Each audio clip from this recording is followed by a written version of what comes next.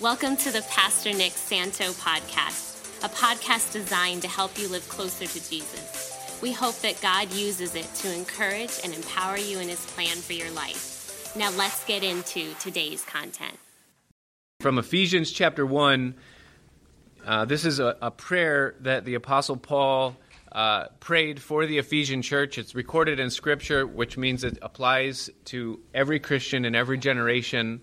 And we know that it's the will of God because it's written in the Bible. So we can be confidently assured that this is God's will for our lives. So Ephesians chapter 1, verse 15, it says, "Wherefore I also, Paul, after I heard of your faith in the Lord Jesus," so he knows that they're saved. He doesn't pray this for unbelievers, "and your love for all the saints, I cease not to give thanks for you, making mention of you in my prayers." And now he tells them what he prays for them in private. He says that the God of our Lord Jesus Christ, the Father of glory, may give unto you the spirit of wisdom and revelation in the knowledge of him.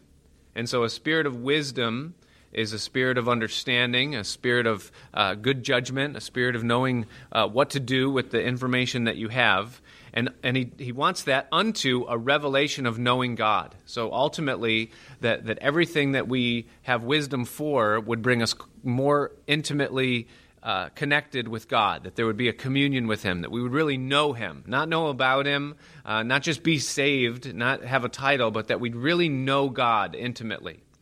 And then he goes on in verse 18, and he says, "The eyes of your understanding being enlightened." So these are eyes that are not physical. You can't define what color they are, or even go to an ophthalmologist and find out a measurement of how good your vision is, because these are invisible eyes. They're spiritual eyes. They're figurative, and they're an eye. It's an eye that has understanding. So an eye that really comprehends, that can understand spiritual things, that can understand invisible things. That you would have vision, you could say, because spiritual eyes have spiritual vision, so that you would have vision for your life, vision for God, vision for his kingdom, vision for his purpose, vision for his ways, to be able to see all of that. To have a vision of the invisible things. And then he says, "and that you may know." So now this is not just what you can see, but now this is what you can know. He says that you may know. And when you know something, you know that you know it. And this is what his prayer is for us, is that we would know what is the hope of his calling. Now, we can maybe define that. We might have knowledge, and we could say, okay, we're going to heaven. We've been saved from our sins. We're not going to hell. And, we could define it in those elementary, basic ways. But what Paul's asking for is something much deeper. He's saying that you may know the hope of his calling, the full scope, that you, with a full vision, really understanding what it means to belong to him, that you might know what is the hope of his calling and what the riches of the glory of his inheritance in the saints. Okay, is that all up there? Yeah. His inheritance in the saints. Now, we are the saints. If you're saved, then that means that you're sanctified, which is where we get the word saint. And so if you belong to God, you are a saint. And what Paul is praying, in a sense, is that you would understand, that you would have a vision, that you would fully know what the glory is of God's people, that you would really comprehend that and understand the glory of it. Now, we look at each other and we see the outward, and there ain't that much glory in what we see in the outward. But what God sees when he looks at his own, he sees on the inside, and what he sees is glory, and he sees it to a level that it was worth sending his son to die on a cross and bleed out on the ground and be abandoned and crucified in order to redeem us. So he sees something about us that we don't see about us. He knows something that we don't know. And what Paul is praying is that we would know what is the hope of his calling and what that glory is, that we would have a vision for it and that we might have a spirit of wisdom, and we know that that's going to come from knowing him, because God's the one that can ultimately reveal that to us. And so that's the scripture that I want to lead in with this morning. Now, I want to turn to Deuteronomy chapter 33, verses 13 through 16. Now, this is a reading, a passage that I read this week while I was going through my one-year Bible devotion. And it probably takes me about 2 years to go through a one-year Bible devotion because I don't do it every day. And sometimes one day's worth will take me several days because I don't rush just to say that I did it, you know. And so I read this week, and it's a passage from Deuteronomy chapter 33. You devil. Frozen. Deuteronomy chapter 33. It starts in verse 13. I can't believe this. It's not you. It's this wretched technological, demonic thing. All right. Deuteronomy 33, verse 13. The passage, the context of the passage is Moses is about to leave. He's been leading the children of Israel, and this is his final blessing that he pronounces, a prophecy really, that he pronounces over the 12 tribes, and he speaks to each one. And they're about to go into the promised land, and so he's setting them up, and he speaks to the tribe of Joseph. And I just want to read you what Moses says concerning the tribe of Joseph in blessing and prophesying over their future. It says that of Joseph, he said, "Blessed of the Lord be his land, for the precious things of heaven, for the dew and for the deep that coucheth beneath, and for the precious fruits brought forth by the sun, and for the precious things put forth by the moon, and for the chief things of the ancient mountains, and for the precious things of the lasting hills, and for the precious things of the earth and fullness thereof, and for the good will of him that dwelt in the bush, let the blessing come upon the top of the head of him that was separated from his brothers." And so Moses basically speaks to Joseph concerning his land specifically. And he says concerning his land that what you will obtain is the precious things of heaven, the precious things of earth, and then he says the precious things of the sun and the precious things of the moon, the precious things of the ancient mountains, that's speaking of something as of old, right, and of the hills. And that's basically the end of what he says. His blessing to Joseph is exclusively concerning his land. Now, the reason why I share that with you and why that struck out to me is because this week I read an article that was published a little bit earlier this year, and this is the title of the article. It's that Israeli firm unearths a gemstone with mineral mix previously only found in space.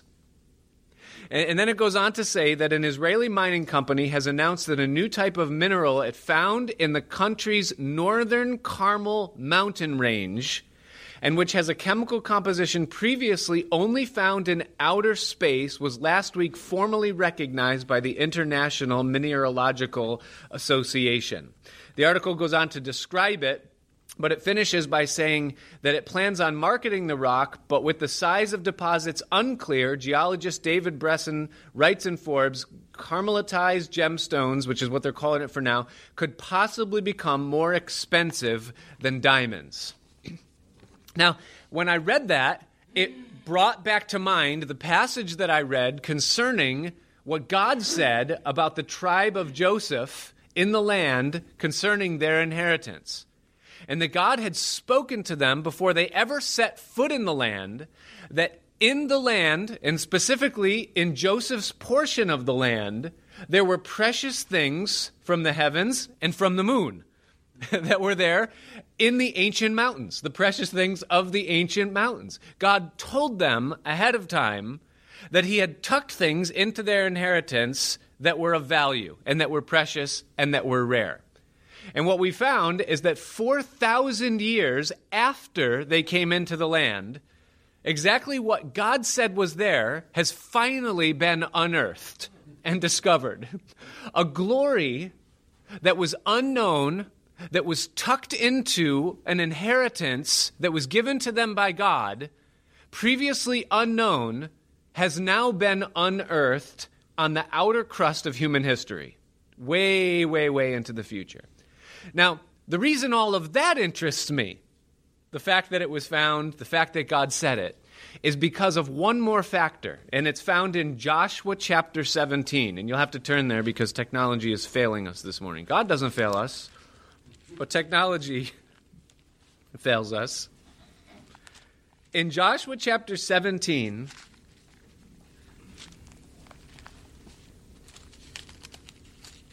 it says this beginning in verse 14. The book of Joshua, essentially what it does is it highlights the distribution of the land. First they took it, and then they distributed it. The first half of Joshua is essentially the taking of the land from the Canaanites, and then the second half is the distribution and the borders for the tribes. And so Joshua drew up the borders, and he gave the people their lands, and one tribe of the 12 tribes came back to Joshua with a little bit of feedback. That's polite for saying they complained. They complained. And I want you to hear the complaint that the tribe of Joseph, specifically, the only tribe that complained, the only tribe that wasn't satisfied, I want you to hear what they said to Joshua, beginning in verse 14 of chapter 17 of Joshua. It says that the children of Joseph spoke unto Joshua, saying, "Why have you given me but one lot and one portion to inherit, seeing I'm a great people, for as much as the Lord has blessed me hitherto?" And Joshua answered them, "If you are a great people, then get up to the wood country and cut down for yourself there in the land of the Perizzites and the giants, if Mount Ephraim be too narrow." In other words, what he's saying, if you want more territory, go get it. If you're not satisfied with the usability of your land, then go make it usable. Go find what God has given to you and do something with it. Discover and develop. That's what God, through Joshua, is saying to a discontented tribe. You're not happy with what you got? Discover and develop. That's what he says. And so the children of Joseph said, they continue their complaint. They're not happy with the response. "The hill is not enough for us. And all the Canaanites that dwell in the land of the valley have chariots of iron. It's too hard for us. The government restrictions aren't going to allow us to do what we want to do. They have chariots of iron. We don't have the resources that it takes to do something with what we've got. We're inhibited. There's barriers." It says, "They have chariots of iron, both they and they who are of Beth-shean and her towns, and they who are of the valley of Jezreel." And so Joshua spoke to the house of Joseph, even to Ephraim and to Manasseh, saying, "You are a great people." Now listen to that pronouncement. He says, "You are a great people, and you have great power. You shall not have one lot only, but the mountain shall be thine, for it is a wood, and you shall cut it down." Now that didn't really get fulfilled until a couple days ago. "You shall cut it down, and the outgoings of it shall be thine." That is, what comes out of it will be yours. What is in the mountain will be yours, for you shall drive out the Canaanites, though they have chariots of iron, and though they be strong. Now, they never did that in their immediate future or even further on in. Joshua's word came to pass, they did. Now, what's amazing is that where this gemstone was discovered was in the northwestern territory of Manasseh, which was of the sons of Joseph, in the very place that God said that there was hidden treasure, where there was something under the surface that could not be immediately seen, that it was in fact there. Now, what amazes me is that Joseph, of all the tribes, complained about an inheritance that was actually more glorious than what all of the other areas inherited, or at least it had a glory that was different or unique. Now, the tribe of Joseph made 3 repeatable errors, 3 mistakes that can be made by any person, any generation, any tribe. Here were the errors that they made. The first error is that they didn't believe God, that what was being given to them was precious. They didn't believe God. God said concerning the promised land that it was a good land, that it was a land that flowed with milk and honey, that it was above all lands. That's what God said. God said through Moses to the tribes that it was precious. Specifically to Joseph, he said, it is precious. This is a precious promise that I'm giving to you, this land that I'm giving. And their error was that they didn't believe him. They looked at it at face value. They compared the surface substance with what they saw in the other tribes. And by comparing themselves with someone else in things they could see, they didn't believe God that there was more under the surface where they couldn't see. And so their first error is that they didn't believe God that they were precious. The second mistake, the error that they made, is that they wanted it handed to them. They believed that any good that was going to come into their life was somehow going to come from the realm of men. That's why they went to Joshua and complained. They said, Joshua, you're the king. You have authority to reassign the borders and change things around the way you want to. And so we're not happy with what we've got. And so we want you to do something about it. Make a law. Change the laws. Do something that's going to remove our natural restrictions and enhance our natural advantages. We want you to do it for us. And they were looking to man as though somehow man was going to make them their situation better or enhance something else. That was their second error. And then here was the third error that the tribe of Joseph made, is that they weren't willing to do the hard work. When what was given to them was going to take a shovel and not simply a bucket to pick up what was already exposed, they didn't want to do that. They didn't want to dig out and find out what is the glory. They didn't want to work. They didn't want to do anything. They didn't want any action. They just wanted handed to them. It was going to be harder than they thought to experience what was theirs, and so they complained about it rather than doing something about it. I want to tell you some truth about you now. That's concerning the tribe of Joseph, but I want to tell you some truth about you and some truth about me. I want to tell you today that you were made in the image of God and that you were made by God. And I want you to just think about what that means, that you were made by God and that you were made in the image of God. That means that the same God that created the world and the universe and the heavens, which is a very, very, very, very small fraction of who he is and represents a small fraction of what he can do, that same God that is infinitely indescribable and undefinable, that God made you. And the Bible says that you are fearfully and wonderfully made. You are uniquely made in the image of God. And what that means is that you were created with a capacity and an ability and a potential that you have no idea what it is. Because if you were made in the image of a God who has no capacity, then that means that you in some way have no capacity. That means that you are limitless in your abilities in some degree. And we know that to be true concerning a soul, concerning a mind, that it can be filled and filled and filled and filled and filled and filled and filled, and it has an unlimited capacity to experience, to understand, to comprehend, and to live. We've been made in the image of God in that way. Psalm 139, verse 14, and I'm going to show bitterness towards technology every time I have to turn a page this morning.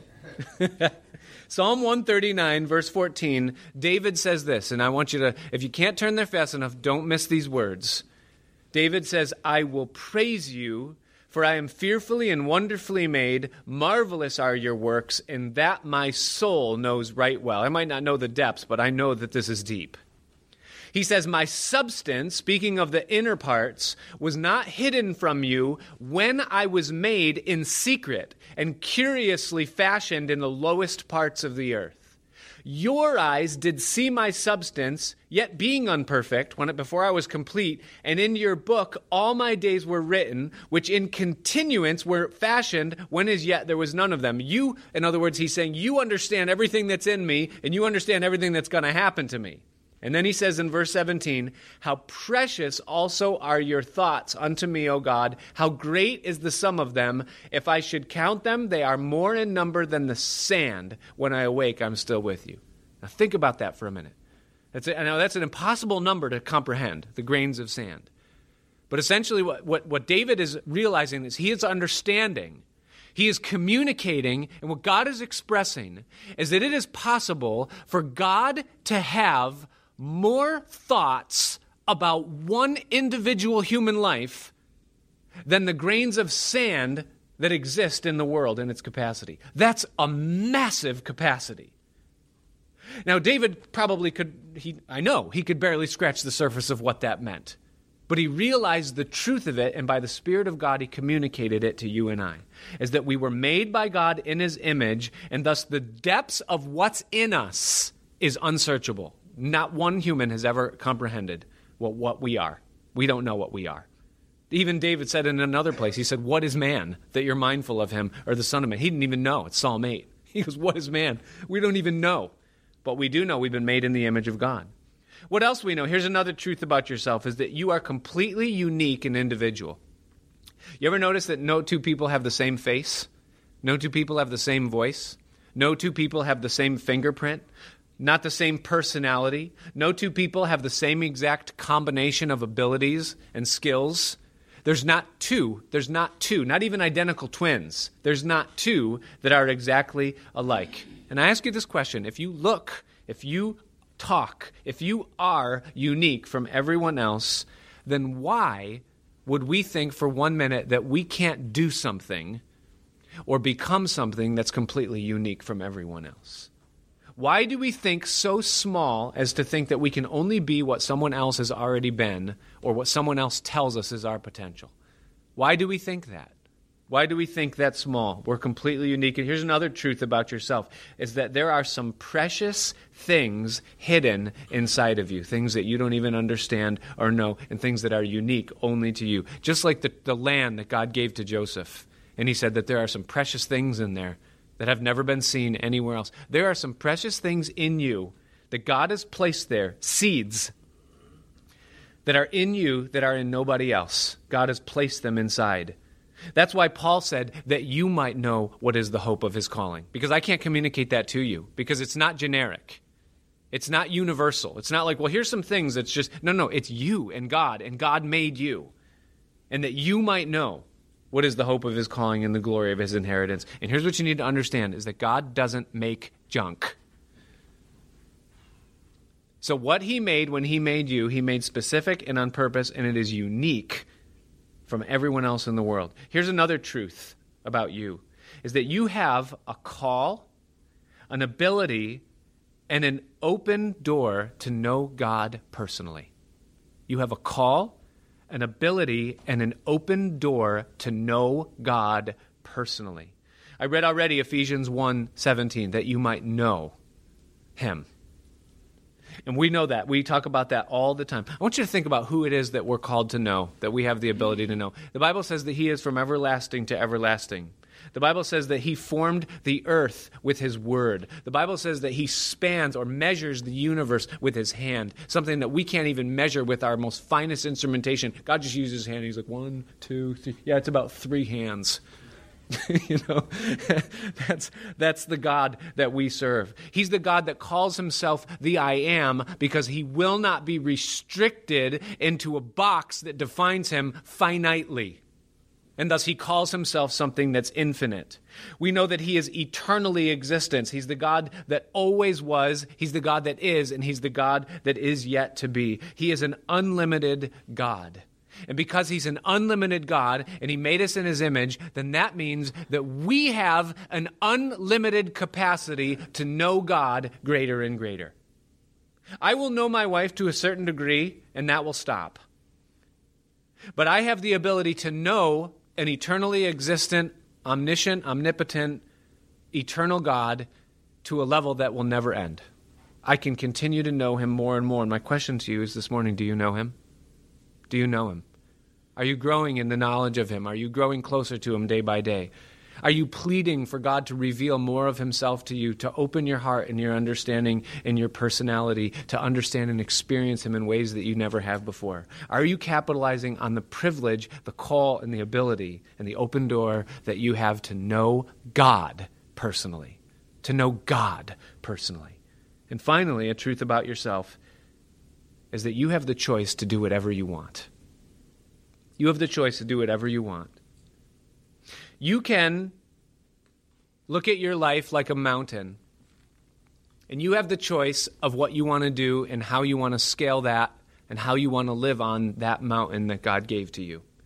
You can build a house just above sea level, and you can kind of live content and get by, not worry about a flood coming in. Just go high enough up that mountain to just do whatever. You could build a house there. You could clear out an area of trees somewhere and plant a garden and bear a little fruit and just do enough to get by. You can harvest some trees for some firewood and discover some of the resources. Or maybe you could even hire out the land for rent. You could give yourself to someone else and just kind of let them make money off you or use your life how they want to. You really can do whatever you want. You could explore it. You could go up the easy part and down. But there's other things you can do too. You could really know what God gave you. You really know that mountain that is your life. You really could scale it.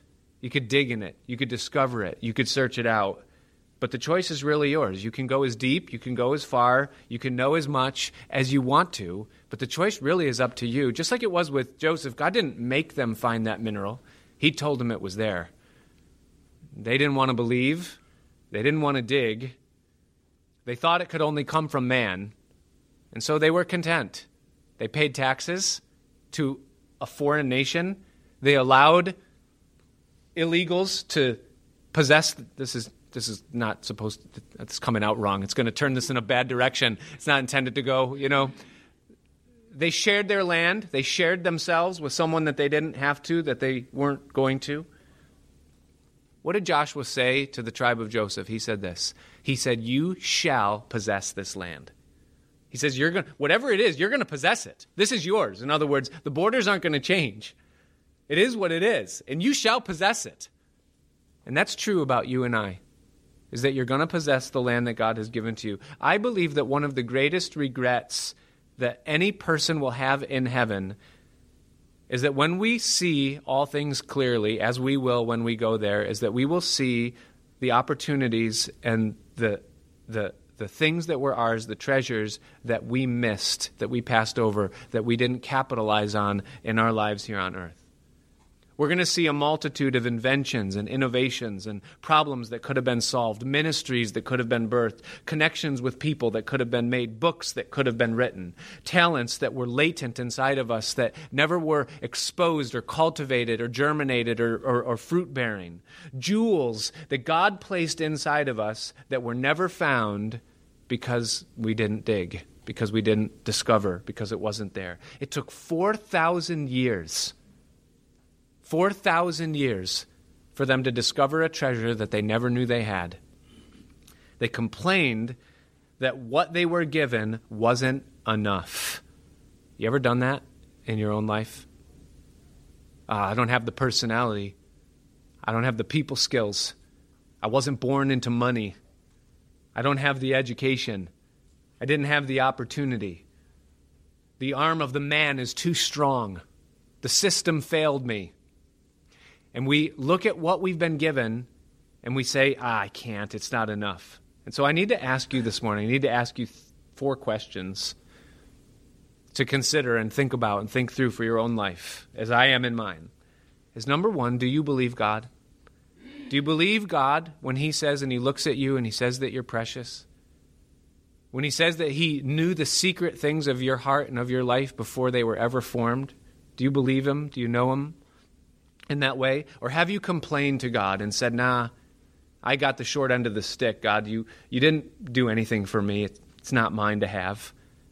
Do you believe God right now? Do you believe God when He says that there are things in you that are only yours and that it's precious? Question number 2 is, have you looked to God for counsel, for advice, to understand, to know, to search out, to have revealed to you what's there? Or have you simply relied upon the counsel, the advice, and the example of man as a model for what you can be? Well, I look around and I see people doing this, this, and this, and so I guess that's the menu. Some people are engineers, some people are inventors or entrepreneurs, some people are business people, some people work with their hands, some people invest. Some people are artists, and we just look at the menu and we say, well, this is my options. This is what it is. I mean, this is what people do. There's really no other thing. That's just looking at man. that's looking at Judah and saying, Judah, look at Judah's land, man. They got some springs, man. Wish I had that land. We don't got nothing, not even a waterfall. Have you just looked to man? Are you selling yourself short? Have you accepted the status quo as the fullness of your inheritance in the Lord? Well, this is my life, so I guess this is what I've got. This is what it is, so therefore this must be what it is, or this is it. Are you living exceedingly abundantly above all that you could ask or think? Does life bring that hope to you because of God and because of what he says, his promise? Question number 3. Are you willing to explore, to dig, or to do the hard work? See, what were their mistakes? They didn't believe God, right? They looked to man to supply what only God could give, and they weren't willing to do the hard work. And so the third question is, are you willing to dig? Are you willing to explore the mountain of your life in the presence of a holy God who sees all things, who made all things, who knows all things, and to ask him and say, God, is there more? Is there something more in me, Lord? Is there something in me that will bring you glory in a way that only I can, that no one else can? Or have you, and this is question number 4, have you believed the prince of this world that whispers in your ear and in mine, and he says that your purpose is to rent out your time to someone else and eke out a meager living check to check, and just survive. Just survive. What's the answer to these questions? It varies for all of us, but it boils down to one thing, and this is the hope, is that it's not too late. It's not too late. And here's why. Because if you have time left, then God can do with what you have left everything that's possible to be done. See, it took 4,000 years, right, for them to discover this tribe of Joseph. It took 4,000 years for them to discover a treasure that was there, but it's not too late. Because they're going to take it now, they're going to realize it now, and they're going to do something with it now. There was a widow in the days of Elisha where there was a famine, and nobody had any food. There was nothing. And Elisha had been fasting. He had been dwelling by a little brook, and a little raven was bringing him scraps of food every day, and the raven stopped. And so God led Elijah to go to this woman, this prophet up in Zarephath, and he asked her for some food. And she said, I got nothing. I got a tiny little bit of oil left and a tiny little bit of flour. I was going to make one little muffin for me and my son, and we were going to die. And Elisha said, well, make something for me first, and then make something for you and your son. And she's like, oh, you Christians, all about the money. And so she sowed her flour and oil, and she did as the prophet said, and for the rest of her life, for the rest of the famine, rather, she never ran out of meal or oil. She had enough to last her the rest of the time. And that is our God. The same thing was repeated again later when a woman had just a little bit of oil in a jar, and she was in great debt, and the creditors were about to take her sons as slaves.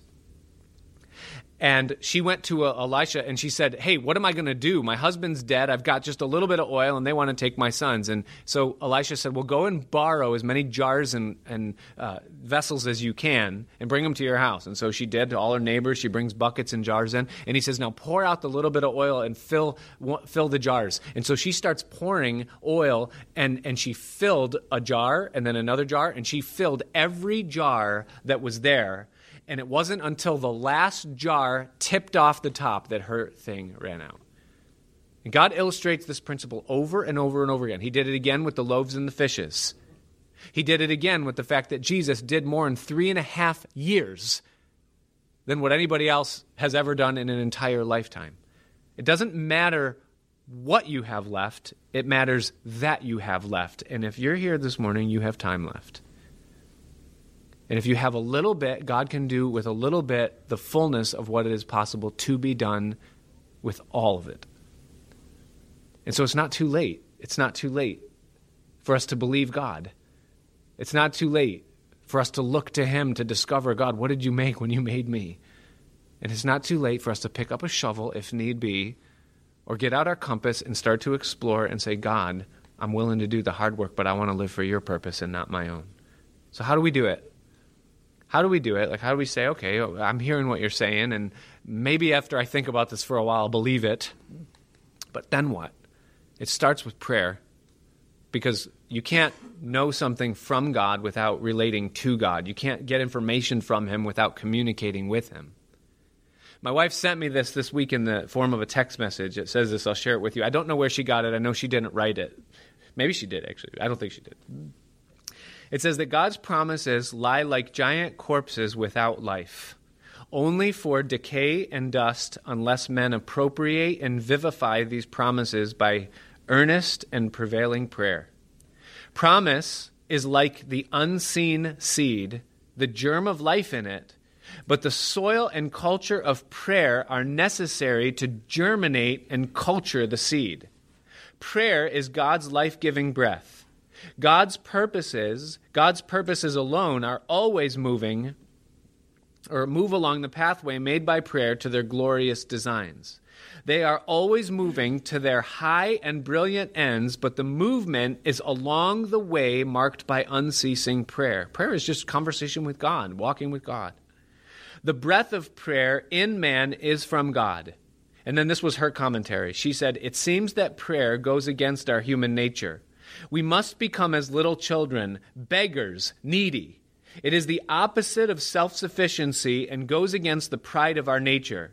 It is also not visible. Not only must we exercise patient endurance in something that we cannot see, but we must really trust the character and promise of God as our good Father. Now, I have 4 scripture references that because technology failed, I'm not going to read to you, but you can write them down and look them up, and I'll tell you what they all say. They all say the same thing. Daniel 2:22, Job 28, verse 3, 1 Chronicles 28, verse 9, and 1 Corinthians chapter 2, verses 9 and 10. And they all essentially say this, is that there are hidden, secret, deep things that only God knows what they are, only God knows where they are, and God is willing to reveal what those things are.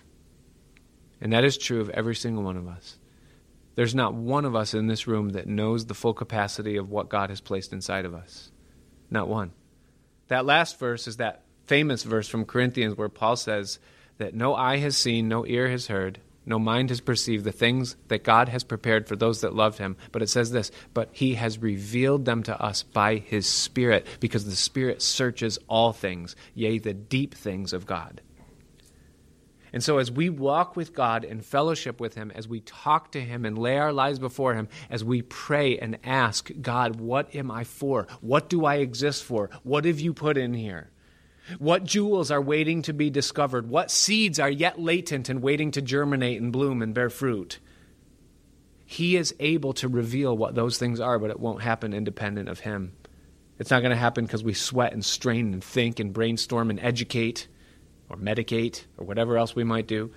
It's going to come when we get alone with him and say, God, I need sensitivity to hear your voice.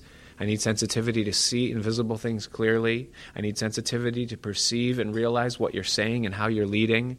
I need clarity in my mind and in my heart to know what talents and gifts and graces and abilities and desires and opportunities and resources that you've given me.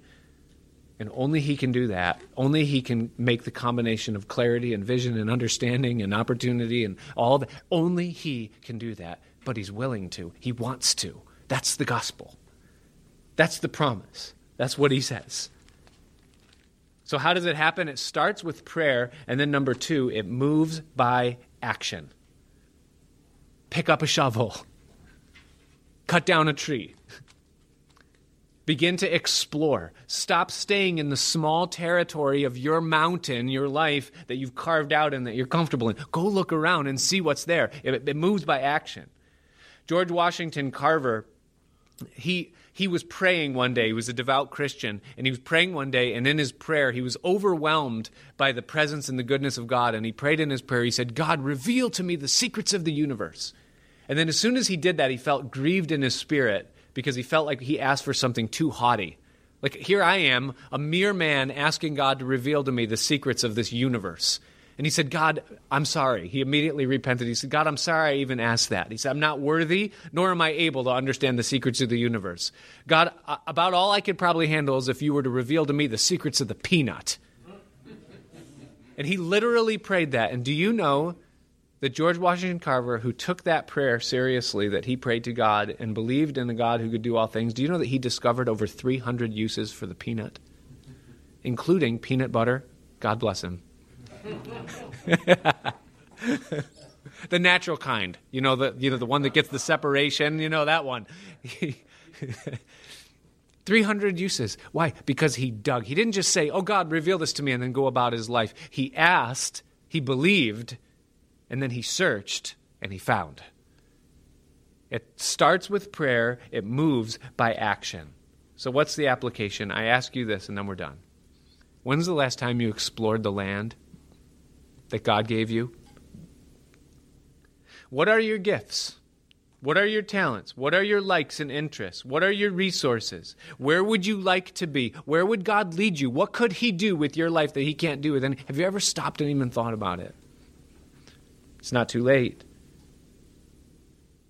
What are your seemed restrictions? Oh, I can't because. What are the excuses that we make? I can't because the system, the man, the government, What are your seemed excuses, and are they real? And if you lack vision, have you asked God for vision? If you lack drive, have you asked God for drive? If you lack energy, have you asked God for energy? He'll give you those things. Do you believe this morning that God has something for you? Do you believe it? That when he says great and precious promises, that when he says the glory that is in the saints, do you believe him? Or no, we're just generic. We're just numbers. We're just bricks in the wall of the kingdom of God. And, we're just manufactured. It's a factory. He doesn't know me. He doesn't care about me.